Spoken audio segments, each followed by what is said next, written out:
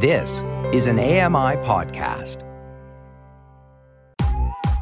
I'm Kelly McDonald. I'm Ramya Amadin, and this is Kelly and Ramya.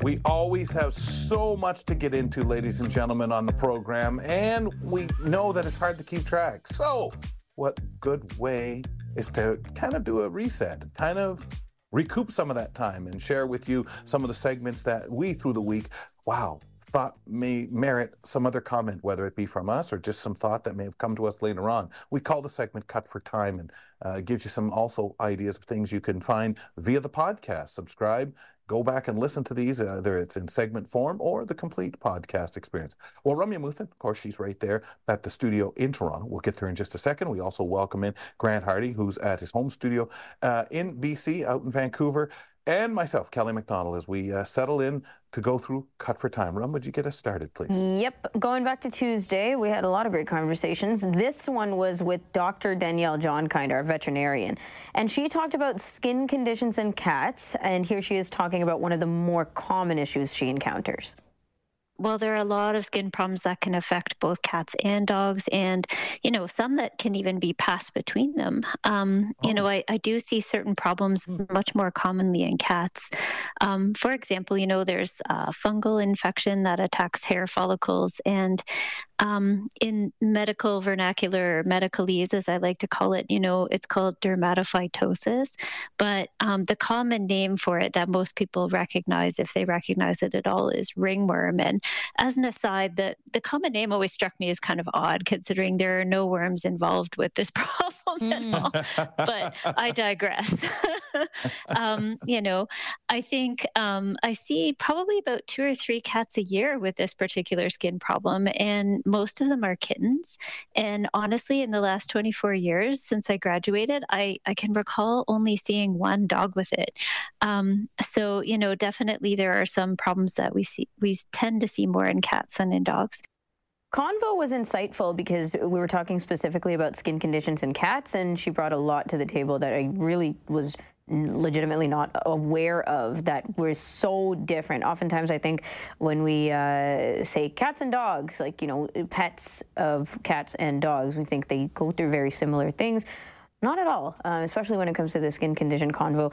But what I was really intrigued about, and when I left that convo thought about all week, was just that how do we, as low vision or blind people, get to the bottom of some of the things that go on? How do we keep track of symptoms, especially things like skin conditions? And I think there are a lot of ways. Obviously, there's the tactile. Sometimes it's just a matter of odor or smelling things and keeping track of what may be different than what you're used to with your animal. But other times it's also behavioral things, right? Do you notice that your dog or your cat is behaving differently in certain ways that you may not be able to pick up tactilely, or by touch, by saying, oh, there's something on his or her body that wasn't there before, or that is agitating them. But behaviorally, what are they doing differently, right? And I think for me, when I first got Glasgow, because he was my first pet ever, or okay, I had a hamster before that, but that's a different story.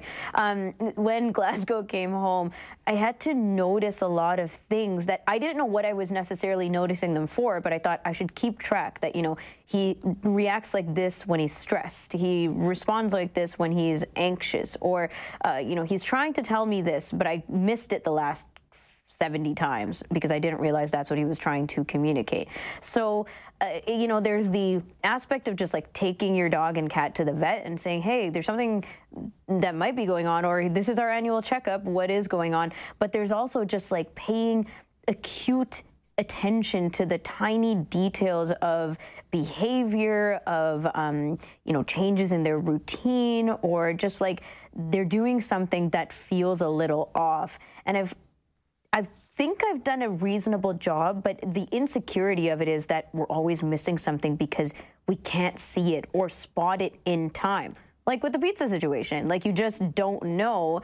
And then later he's sick potentially. And I'm thinking, what happened? Nothing has changed. We walked to work, we walked home, and he ate what he usually eats. So there's just that I guess a little bit of anxiety and insecurity that's in the background when you are the primary handler for a pet or a service animal or a guide dog, Grant? Yeah, I think this raises a couple of really interesting points.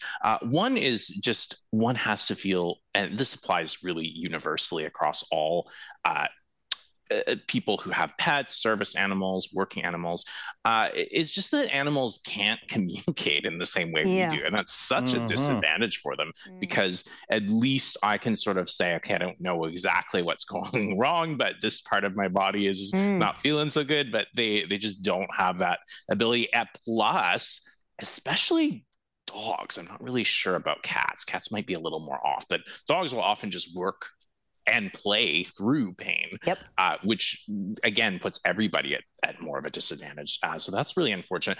The other thing in particular, I think, for those of us with disabilities is that, sometimes I think when we get, again, either pets or service animals, other people around us might want to help with their care. But actually, I've always been told it's really important that you do all of the care as much as you're able to with your dog, including picking up after they go to the bathroom, monitoring their habits, everything like that, because that's actually all those things, grooming, bathroom stuff, are any sort of changes in behavior are an excellent way to pick up on changes in health. So I've always been told, instead of just kind of like passing some stuff off because you don't really feel like, doing it, whatever, it's really important to develop that bond of trust and care. And part of that is helping with their care, Kelly. Yeah, I would think it to be number one, crucial. I mean, yes, I understand sometimes, especially if you have a disability or some things you may need that help with or somebody to take care of. But I think even knowing your animal, the cuddles, the hugs, the exploration of the fur, everything like that, that may almost seem a bit intrusive, but I know it's your way of knowing, whether you can see or not, it's your way of picking up on the reaction or uncomfortable or something that may not be normal, where otherwise you feel like, I'm not, what am I doing here? But you do have to look in the fur and check and just be sure that there's not, strange spots or something there that shouldn't be, or bruises or bone stuff going on. It's that being familiar and part of that care, I'd imagine too. And I know generally cats have a higher pain thresholds. So you just never know.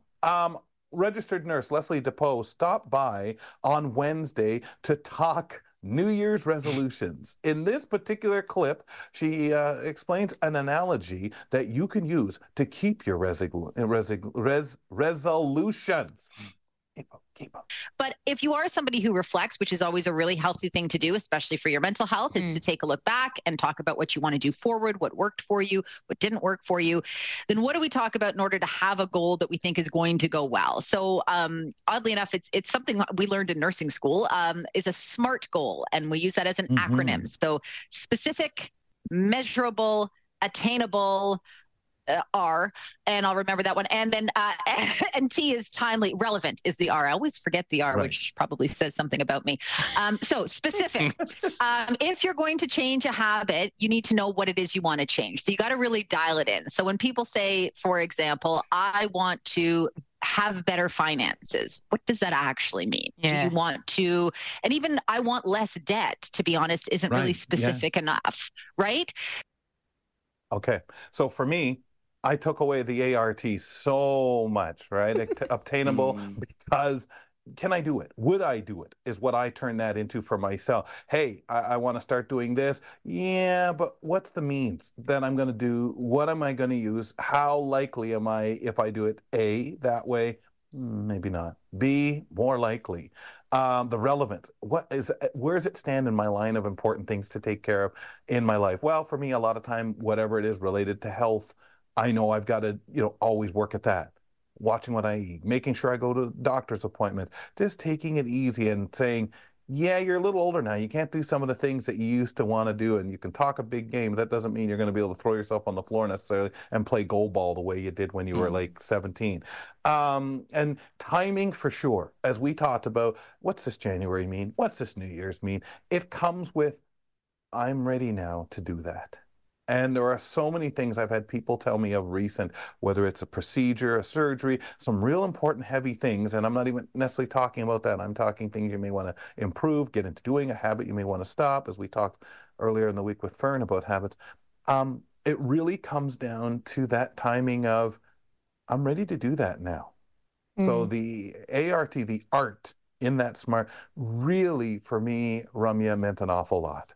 Yeah, that's such a good point about being ready, being open, because, you know, when you reflect back, and we talked about the reflection in so many different ways over this week as well, when you reflect back to different stages and phases of your life, you weren't always ready, right? Like we aren't always ready for everything. And even right now, we may not be ready for certain things we resist or are not necessarily yet aware of the changes, the response to feedback, that openness of like, yeah, I think I can understand what you're saying, even if I'm not necessarily there yet. And that is a gradual process. And the encouragement or the patience that people around us, but also ourselves, like that we have to have with ourselves, is quite monumental, because it's hindsight, right? Like, you can't necessarily know that you're going to get there until you get there and reflect back and say, yeah, I've made a lot of great, maybe incremental, but a lot of great progress in this amount of time. Progress is everything with it, isn't it? Yeah. Because you do have to remind yourself, I love what you said at the top of that segment, about being able to look back, as much as, like, whether it's New Year's Eve or the 3rd or November 5th, it doesn't matter. It's looking back, and that's what I find, because you do got to be able to say, hey, you know what? I haven't done too bad with that. Yeah. Pat myself on the back, recognize, or I still Sometimes know even that requires some perception or change in perception. It does. Yeah. I think so. Grant, how about you? Yeah, it's amazing how socially constructed this all is, isn't it? Like, there is a real concept of years, of course, the seasons, but the whole idea of, like, January 1st being the start of the new year is just very human-made.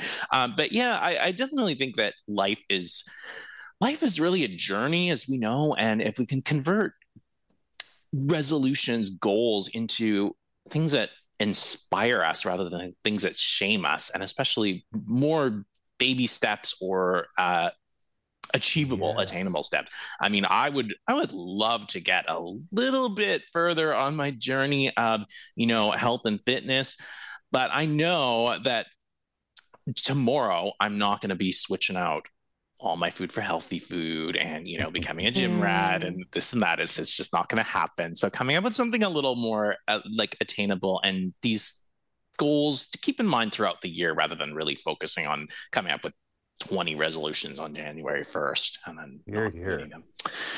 All right. Yesterday you guys spoke with Kevin Shaw, and he talked all things about business lunches. Here he is explaining what they are. So it's not to chow down. That's I was usually the you're gonna purpose say of that. like a normal lunch when you're just by yourself. Yeah. The purpose of a business lunch is to add some kind of a social situation and to build some rapport, maybe with some people on your team. Maybe it's with a client. Maybe it's with a potential customer. Maybe it's with somebody who's going to hire you.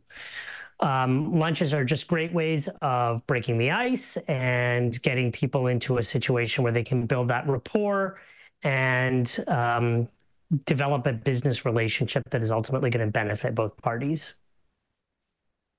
I thought this would kind of be an interesting conversation just to talk about networking, because networking is something that people in minority groups, I think, are at an incredible disadvantage, dare I say. I've heard, people in feminist communities talking about this. People with disabilities, of course, are in this position where, let's be honest, a lot of opportunities, a lot of jobs, a lot of networking happens on the golf course or, at fancy restaurants where everybody has suits or, fancy outfits and knows how to can afford them and knows how to dress up and knows how to eat, with perfect etiquette kind of thing. And I find that so interesting. these discussions, because I think that's something that affects us in the blind community and low vision community, because we may not have always been taught about, okay, you know, everyone's got their appies, whatever.